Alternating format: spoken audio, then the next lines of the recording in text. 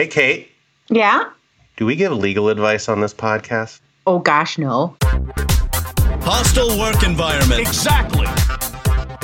Hey, an appropriate workplace topic.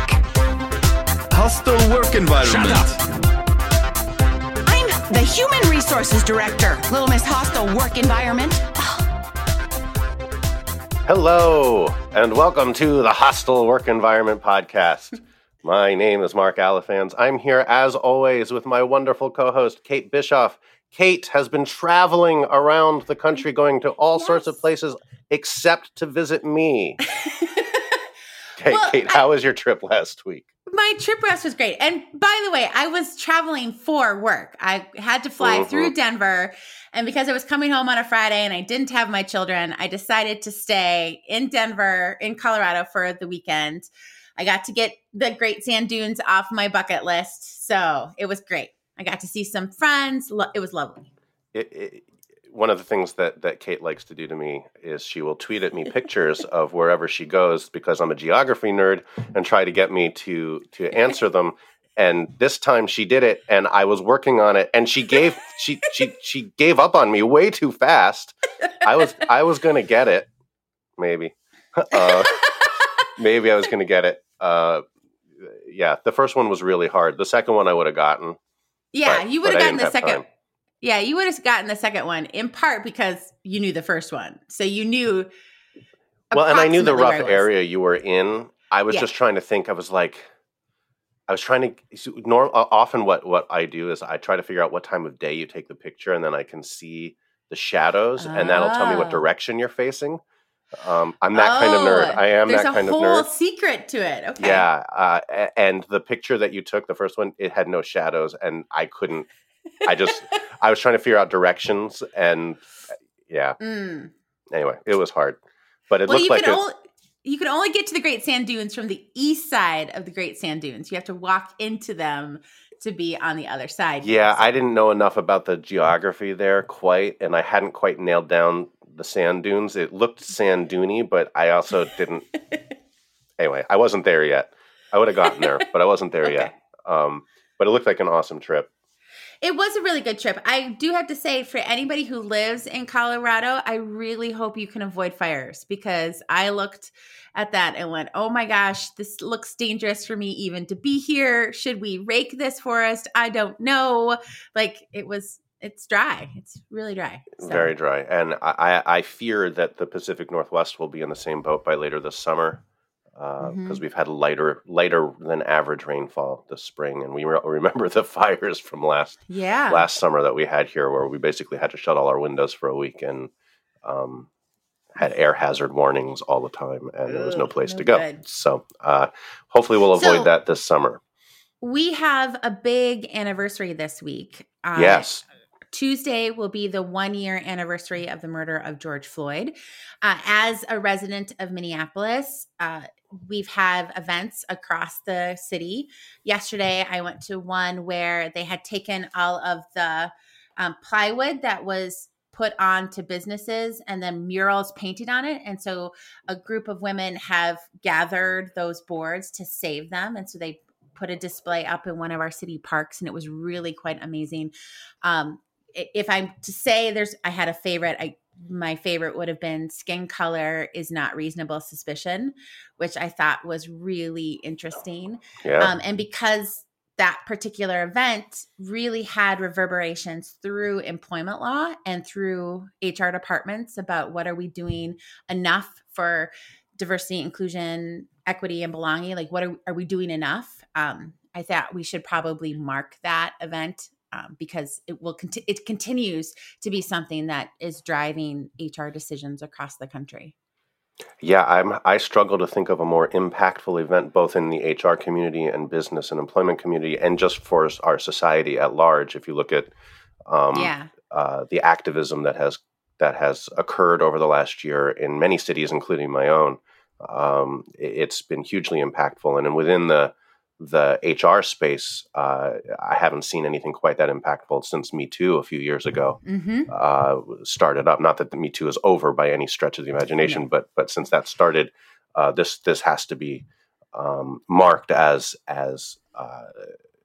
an anniversary, but also as a to acknowledge the change that it has brought in a positive direction in HR and society. Right. And still demanding. Like we're still, we have so far to go. I mean, we've come some way, but we have still so much further to go that I hope all of the organizations that decided to spend more money to make statements are, trying to hold themselves accountable to that so that we do see significant changes, that we do see things that will make everyone feel like they're valued, heard, and respected in the workplace. So that's what I'm hoping for, that as HR looks back at what happened on a year ago Tuesday, looks at what they have been doing to see if they've been making the changes that are necessary. So. Yeah, hear. We have 4 stories today for you all. And before we get into them, I will say that they will move in increasing order of inappropriateness for young ears. In particular, we have a violence and sex episode ahead. So please keep that in mind as you listen. I don't normally put that much of a disclaimer on, but we've got some pretty gnarly stuff coming up here. So okay. With that, I think we're going to start. Kate's got a really interesting situation and story to talk about to lead us off, and then we will move from serious to less serious over the course of they're all still kind of serious, but over the course of this podcast today. Yes. So I want to start with the University of North Carolina's decision not to grant tenure to Nikole Hannah-Jones. If you're unfamiliar with Nikole Hannah-Jones, first, you need to be on her Twitter. She's N. Hannah-Jones, I think, is her handle. But her name on Twitter is Ida B. Wells. And Ida B. Wells being a very famous journalist who made her entire career really about documenting lynchings throughout the country. And so her work was incredibly seminal and important. And recently won the Pulitzer following her. She's dead. I mean, she won it even though she's dead. Nikole Hannah-Jones, also winner of a Pulitzer this year, and she is a MacArthur Genius Grant winner.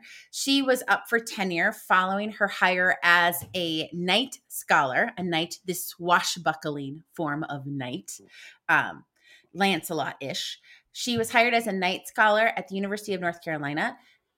She was up for tenure and her tenure was denied. She had been through the faculty review. She had jumped all through the hoops. She just needed the blessing of the University of North Carolina's Board of Trustees, of which she did not get. Now, someone reported to North Carolina Policy Watch, I believe is the paper. Anonymous source said that the political environment made granting Hannah-Jones tenure difficult, if not impossible. So what made this impossible? Well, the work for which Nikole Hannah-Jones received her greatest accolades and also a huge amount of criticism is the 1619 Project that was published by the New York Times in 2019.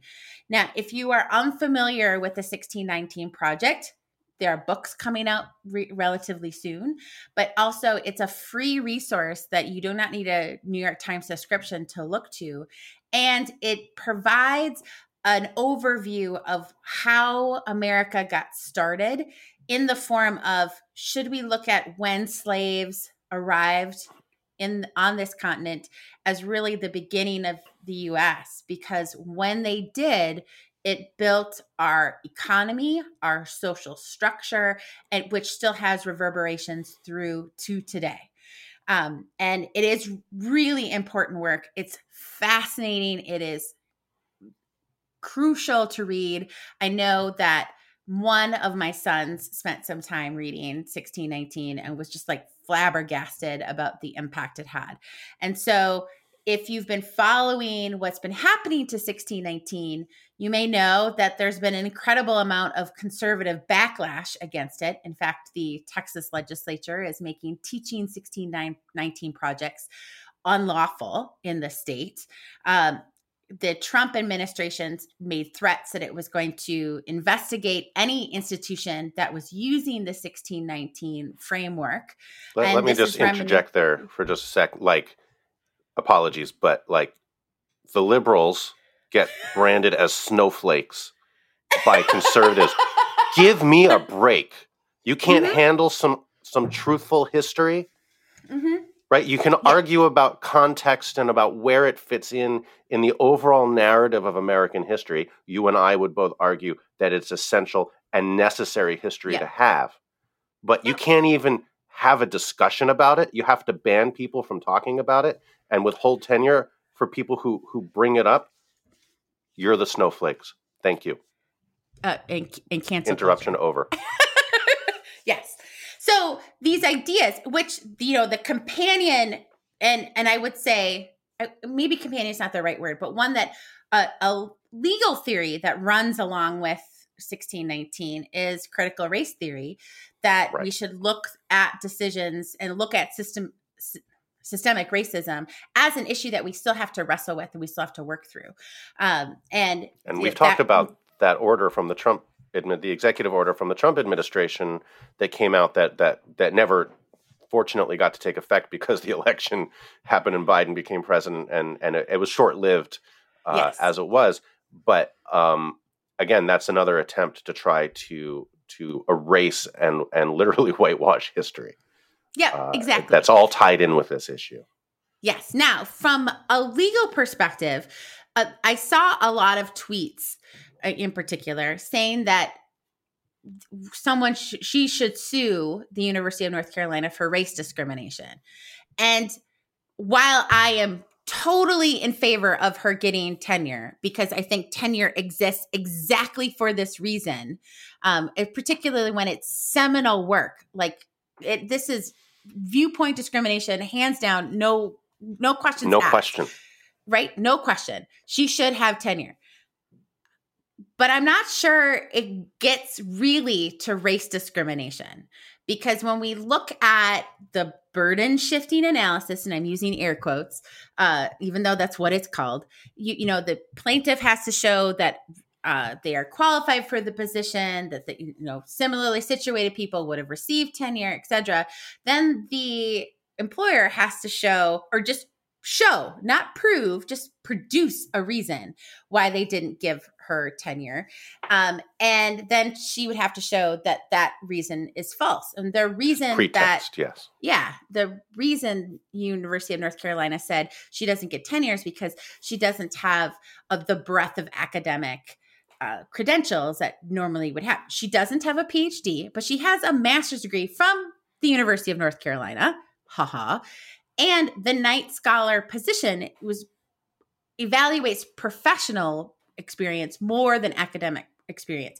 And because she won the Pulitzer, there's no question that she gets the professional experience there. So the only thing that's left is this race discrimination, why she didn't get tenure?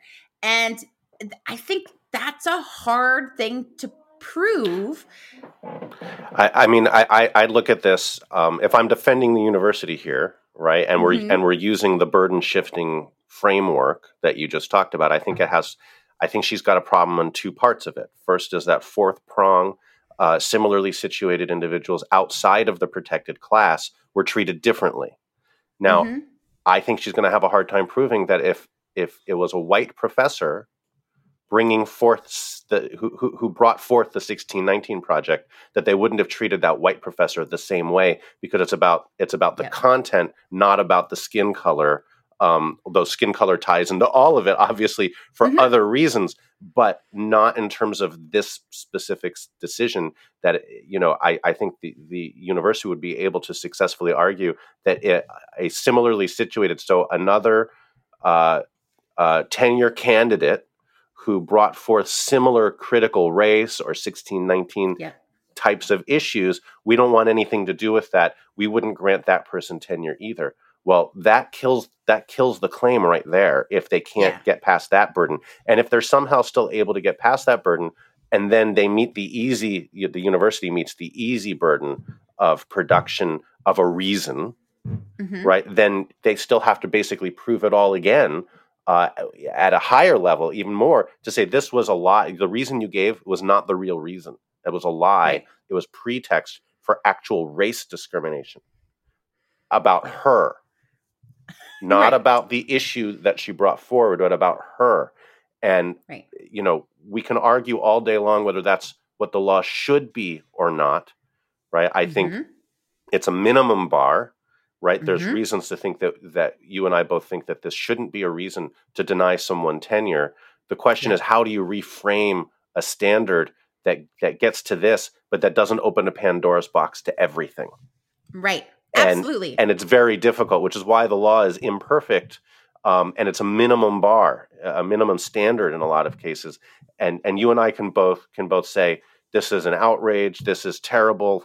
Like, if we were on that board of trustees, we'd be saying something different. In the end, though, I agree with you. I think a legal claim here, it will be an uphill battle at best. For sure. And the case law out there, particularly around tenure decisions, is not great. In fact, there's a couple of decisions out there, including one from my home Circuit Court of Appeals, the 8th Circuit, that gives even more deference to an educational institution that is making a tenure decision than just a regular employer. Like, there's tenure is so weird as a concept and as a Well, and Circuit Courts of Appeals love to quote the "we are not a super HR department" language.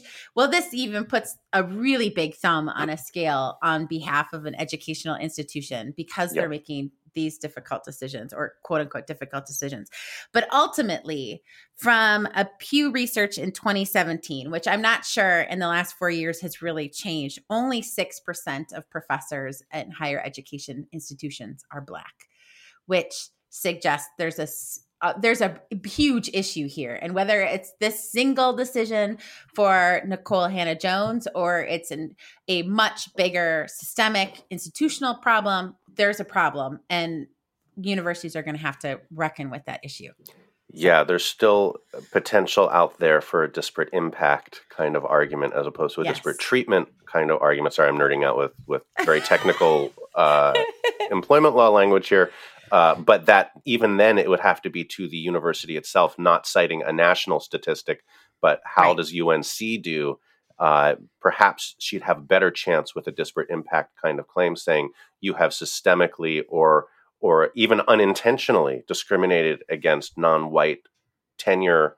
I don't know if it's a tenure applicant or tenure professor, whatever you call them, that that the statistics bear that out.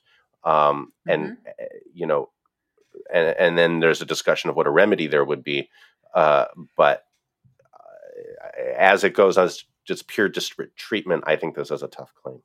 Yeah. Again, I want her to have tenure. Yes. I'm Make that very clear. We both want that. Yeah. I'm thrilled with her scholarship. I just think the law is not adequate to respond to this here. So, yeah. What do you got for me? Some violence, some sex? Come on, share. I was going to say, speaking of violence and sex, should we talk about Rick Santorum? Oh. Well, given that his Urban Dictionary name is really quite something, If you can go back and was it Colbert? I forget who it was that coined that in the first place.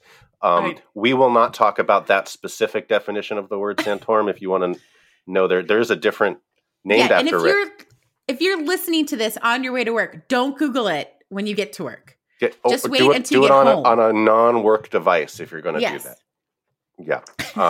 If you don't know what we're talking about. But Rick Santorum, former Republican senator from my home state of Pennsylvania, has been a CNN commentator for some time now and got in some hot water recently over comments he made about Native American culture. And I had missed this, but this is breaking news.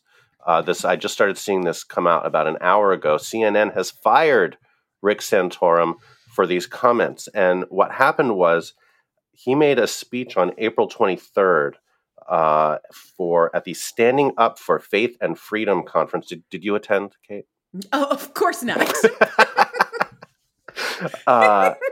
where the theme of his speech was birthing a nation from nothing. Now, and interestingly, we hadn't. Oh, I mean, it's racist from the get-go, right? Well, and it's funny, kind of funny and coincidental, not funny, that we hadn't planned this at all. You and I both just show up. We're like, what are you going to talk about? Oh, I'm going to talk about this. What are you going to talk about? I'll talk about this.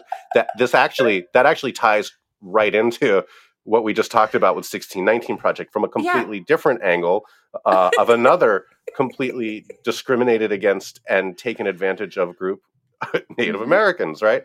And so the Standing Up for Faith and Freedom Conference is from the Young America Foundation, a conservative youth organization. And this video clip went viral. And he said, mostly European settlers created a nation based on Judeo-Christian principles and the teachings of Jesus Christ. And here's the quote. "We came here and created a blank slate. We birthed a nation from nothing. I mean, there was nothing here.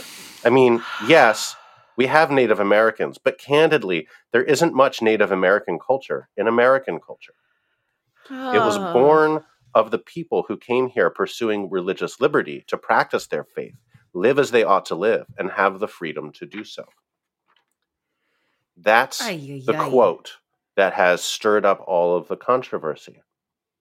And CNN... Appropriately so. Now, we were talking about this before we started recording. This is one of those, well, if you have a certain political orientation, you might look at that and be like, I don't see what the big deal is. Well, or but that's if you not didn't our pay attention to American history or accurate American history. It's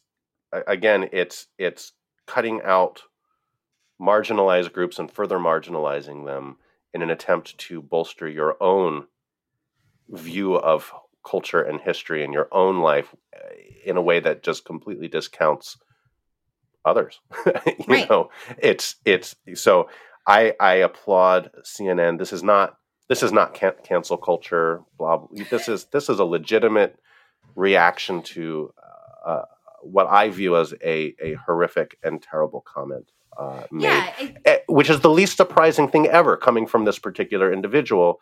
But it still doesn't give him, the right to do that. He's got the First Amendment right to say whatever he likes. He doesn't have the right to be free from consequences for it. Right.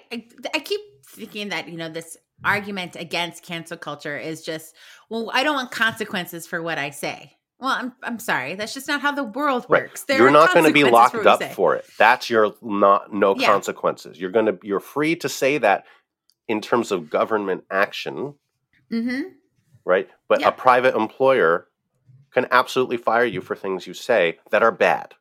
Right. Well, and so I have made some poor Twitter decisions this week, and my normal MO is that if I get really upset with someone that I have to block them, I donate somewhere between $20 and $50 to the ACLU or the ACLU of Minnesota.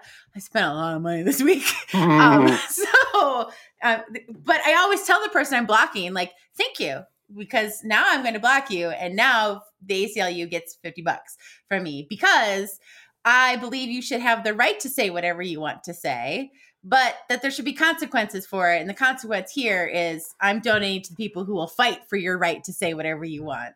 But that's just... But I don't have to listen to it. I don't have to listen to it. Yep. So there you go. You've owned a lib who now, in your name, has donated money to an organization you hate. It's the perfect reaction. I love that. So good on you, CNN, for reaching the right conclusion here. For those of us who occasionally watch CNN, great news. We don't have to see that guy on our screen anymore. I'm sure they'll find another, right-wing talking head so that they appear to be balanced.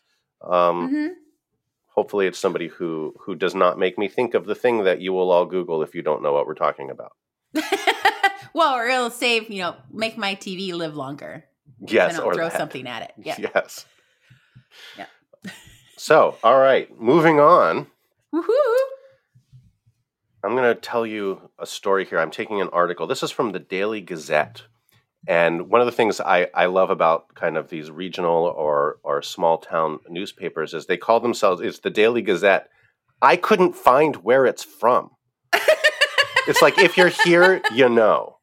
Oh, okay. Well, I guess I know. What I did figure out is that the Daily Gazette is it appears to be out of Schenectady, New York. So this is in the kind of Albany, Troy, Schenectady is a 3-city. My parents both went to Union College in Schenectady, New York, so I know I've been there several times. And so we're talking upstate New York, maybe 2 hours up the road from New York City. And I'm going to spare you the headline. It's really just 2 hours from NYC? Yeah, it's not far up. I took the bar exam. When I took the New York bar, if you don't live in New York State, you have to take the bar exam in Albany. I lived right across the river in New Jersey. I could see New York out my window. I looked right at the Statue of Liberty, right? That's a question about New York, New Jersey, so we won't use that. But I walk out on my street and I would see Lower Manhattan. I still, people who lived in Westchester County, much farther from the city, could take the exam in the city. For those of us who were living in New Jersey, we had to go up to Albany. It's just a couple hours up the road. Okay. Yeah. Anyway, I just live in a much bigger area, I guess. So. Yeah, well, in the Midwest and the West, we're used to hopping in the car and driving 5 hours to get somewhere, and it's just no big deal. 5 hours on the East Coast, where I grew up, like I could be from Philly to Boston. Yeah. Right? Okay. Which feels a lot farther, mostly because of traffic. And because of all the stuff you pass through on the way, as opposed to just a lot of, desert. So yes, literally. So this story is out of, where is this out of? This is out of, hold on, I have too many pages here and I'm out of order. Johnstown, that must be Johnstown, New York. Okay. And we're going to talk about a guy named James A. Duffy. He worked for a guy named Georgios Kakavelos at Kakavelos' sub shop. So local substation number 9. So, sandwich shop. Okay. He'd worked there for about a year. He said he worked about 70 hours a week. I may want to talk to Georgios about that at some point down the road, but Georgios has bigger problems, which we're going to talk about. One day, this is back in 2019, Kakavelos picked Duffy up, doesn't say where or why, and said, "We have to tie up some loose ends." Duffy didn't initially know what Kakavelos meant by that, but the next day, Kakavelos expanded on it and told Duffy, "We have to take Allie out." Ooh, Allie is Elizabeth Lamont. And I'm just going to say, she spells Elizabeth Allyzibeth. Okay. That's very phonetic. I've never seen it spelled that way. Elizabeth Lamont. She was another employee of Kakavelos. George told me that he owed Allie money, and she was causing problems with the labor board, so he had to take her out. Oh. The reason she was owed money because she worked for him too?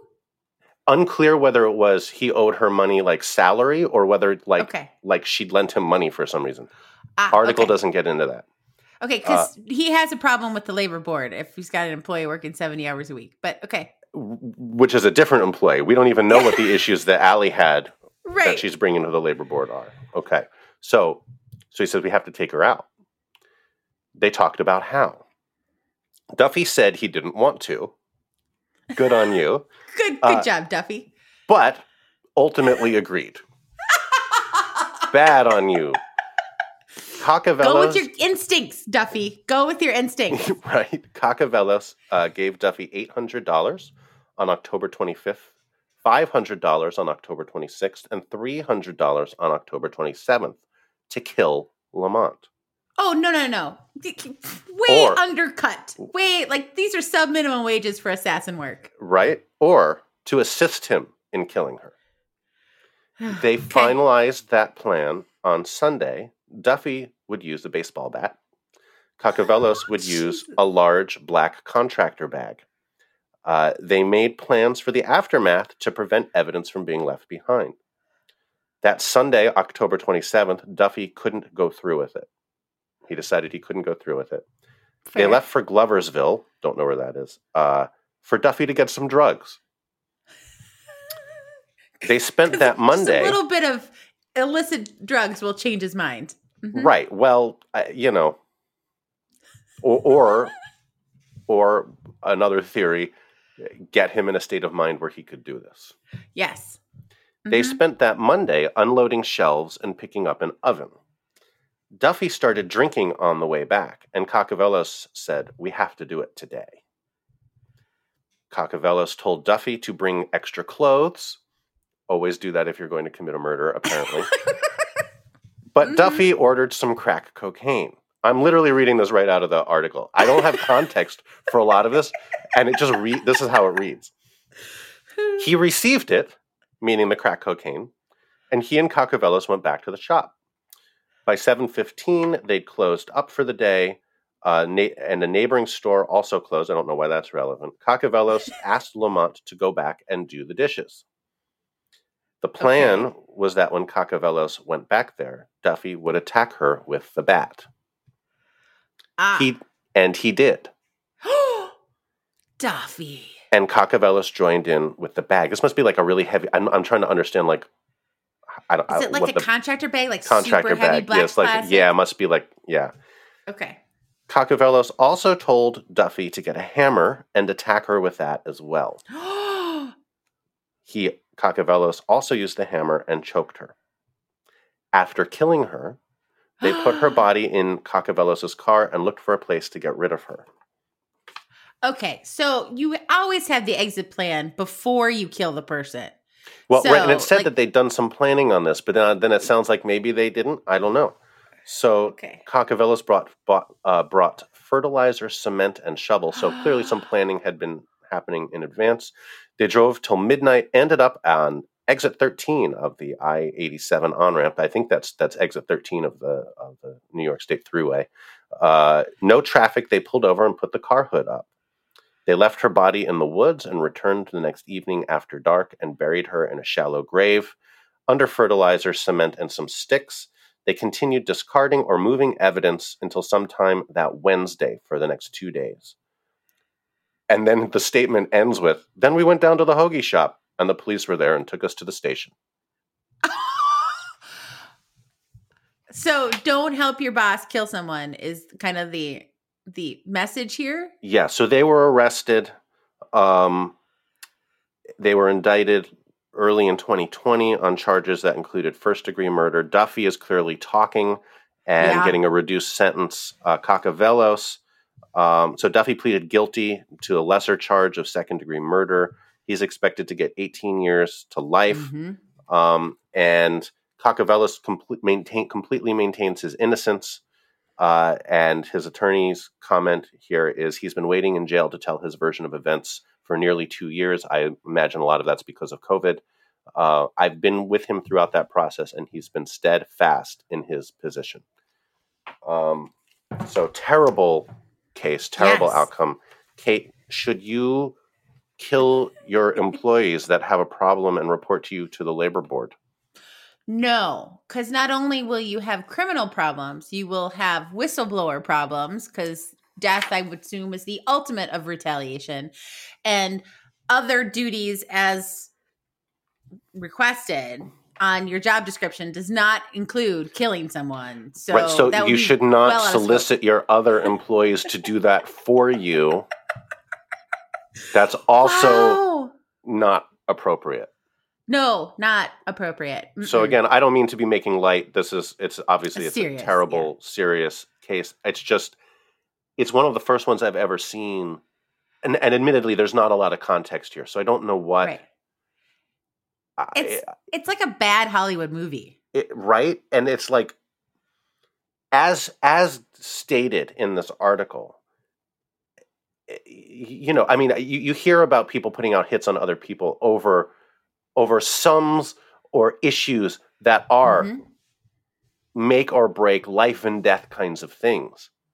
This just seems right, which doesn't ever justify it, but at least you can look at those and be like, well, I guess they didn't see any other way out, which doesn't make it okay, but like you at least can grasp the thinking of the person committing the murder. Mm-hmm. In a case like this, it's so disproportionate. He owed her a little money, and she went to the labor board? Hire an attorney. Yeah, exactly. Hire an attorney. Maybe because it's a sandwich shop, maybe they were taking the Jimmy John's route and had a non-compete, and she was thinking of starting a new place and wanted to report to the labor board what was happening. No, please don't kill your people. Don't kill your people. Mm-hmm. Okay. I'm actually going to write that down because it's a good episode title. Headline episode title. Don't kill your people. Don't forget the comma for a direct address. So yes, exactly. Now, do we have a little sex left? We do. Oh, good. And I haven't, just so you all know, I have not prepped either that last case or this one with Kate other than very, very high-level themes without talking about it because, you are getting her genuine reaction here. Yes. Have you ever heard of Erica Lust? No, but I already love her. Mm-hmm. Erica she made Lust, it through middle school with that name, so she's a resilient type. I'm going to go out on a limb here and assume that this is not the name she was born with. Okay. Or married into, so, okay. Oh, well, I'm guessing not. I'm guessing not, Kate.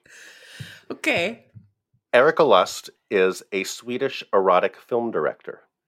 Oh, well, stage name. There you go. Stage name. Mm-hmm. So I took the liberty upon seeing this article to do some research.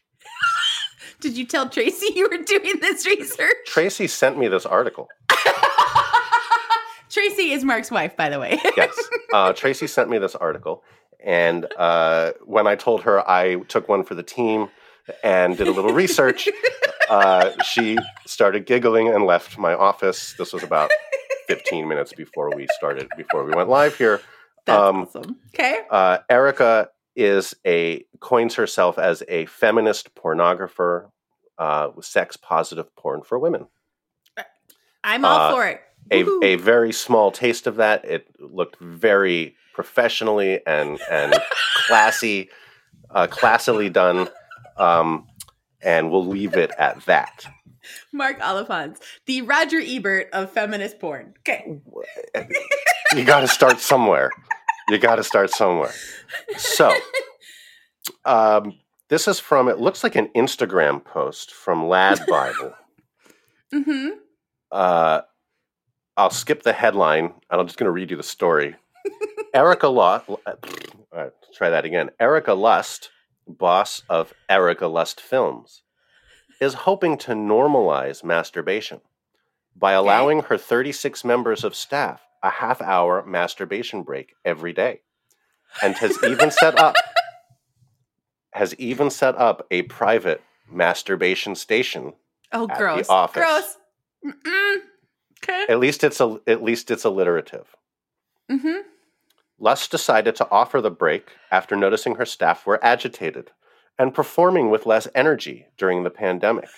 So she launched the initiative to coincide with Masturbation Month, which is May. See the things you learn on this podcast?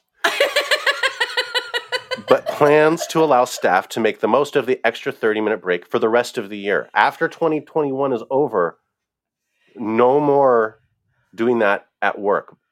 It only counts for this year, apparently. Aw, I mean, you go back to the work January 2nd. You're just going to have to go to your car, apparently. Can't do that anymore. Kat, who is head of communications and content at the company, said, a masturbation break at work can result in more focus from your employees, less aggression, more productivity, and better teamwork. It's the teamwork there that, because I'm happier, like, why not just have a quack sign? So, yeah, I was gonna bring it back to that. Should employers make a masturbation station for their employees? Is this a good idea? Well, so we can come at this from multiple different angles. One, just a general office hygiene thing. No, I think it's just gross. I think you might have an OSHA problem for bodily fluids as an issue. Yeah, I mean, Second, Sweden may not have an OSHA. We don't know. Based upon their Eurovision submission, I think they probably do. Okay. Two, the potential for harassment. Like, oh, you seem to be really agitated today. Why don't you go use the masturbation station as to get a general release so that you're more comfortable at work today? Like, I just see that just going downhill so quickly. Right. Right. I mean, is that harassment? Probably not once. But if it continues, every day, you seem really tense every day. Every day. Why don't you go take a break? I don't know. I think that's probably a bit much. Is this as bad as the Quack Quack Club? I would say it's getting awfully close to getting as bad as Quack Quack Club. I mean, the Quack Quack Club has a different issue because now you have relationships that could be hurt, and it's just you in a masturbation station. So maybe not as bad. It's definitely not as bad. Like it's not good, but it's not as bad. Right, but it could lead to that. Yeah, totally. Could. What happens if two people need to use the room at the same time? And then you get fights. Oh, man. Then you get fights. Yeah, workplace violence stemming from the masturbation station. Oh, no, thank you. I'll pass. Mm-hmm. Yeah, me too. But you go, Erica Lust. That's awesome. And now you got some free advertising on our podcast.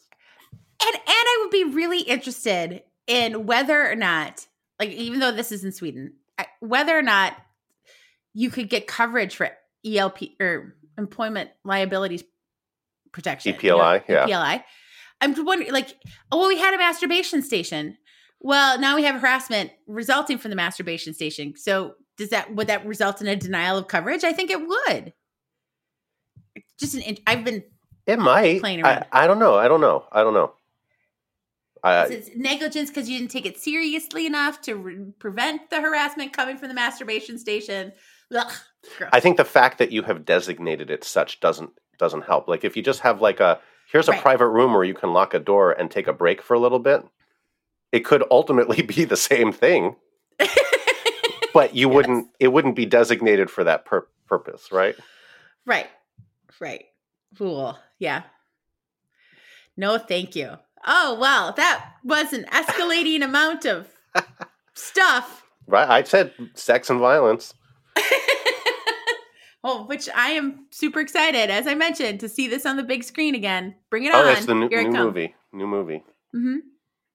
Yep. So, I'm ready. That's what we got today. Hope you enjoyed it. I hope you enjoyed it. Particularly on your commute. Yes, do not murder do and masturbation on the way to work while I listen in my car. Oh, awesome. Well, Mark, where can people find you? They can find me on Twitter. Not in a masturbation station. Not generally, no, not in a masturbation station. That is not typically a spot where you can find me. You can find me on Twitter at Salad Pants. And you can find me on the Bullard Law website Bullard Law. I don't even know. I guess we have a Twitter account, but I guess it's at Bullard Law. But website. Cool. Twitter. How about you? On the Twitters at K8BISCH or LinkedIn or thrivelawconsulting.com. That's where you can find me. So thank you all for indulging me to have a week off. I hope you have a great week this week and a lovely Memorial Day, or however you want to celebrate your Memorial Day. I hope it is a positive one. Likewise. We'll be back in June. Yay. Happy Masturbation Month. Yes, finish out Masturbation Month with a bang, everyone.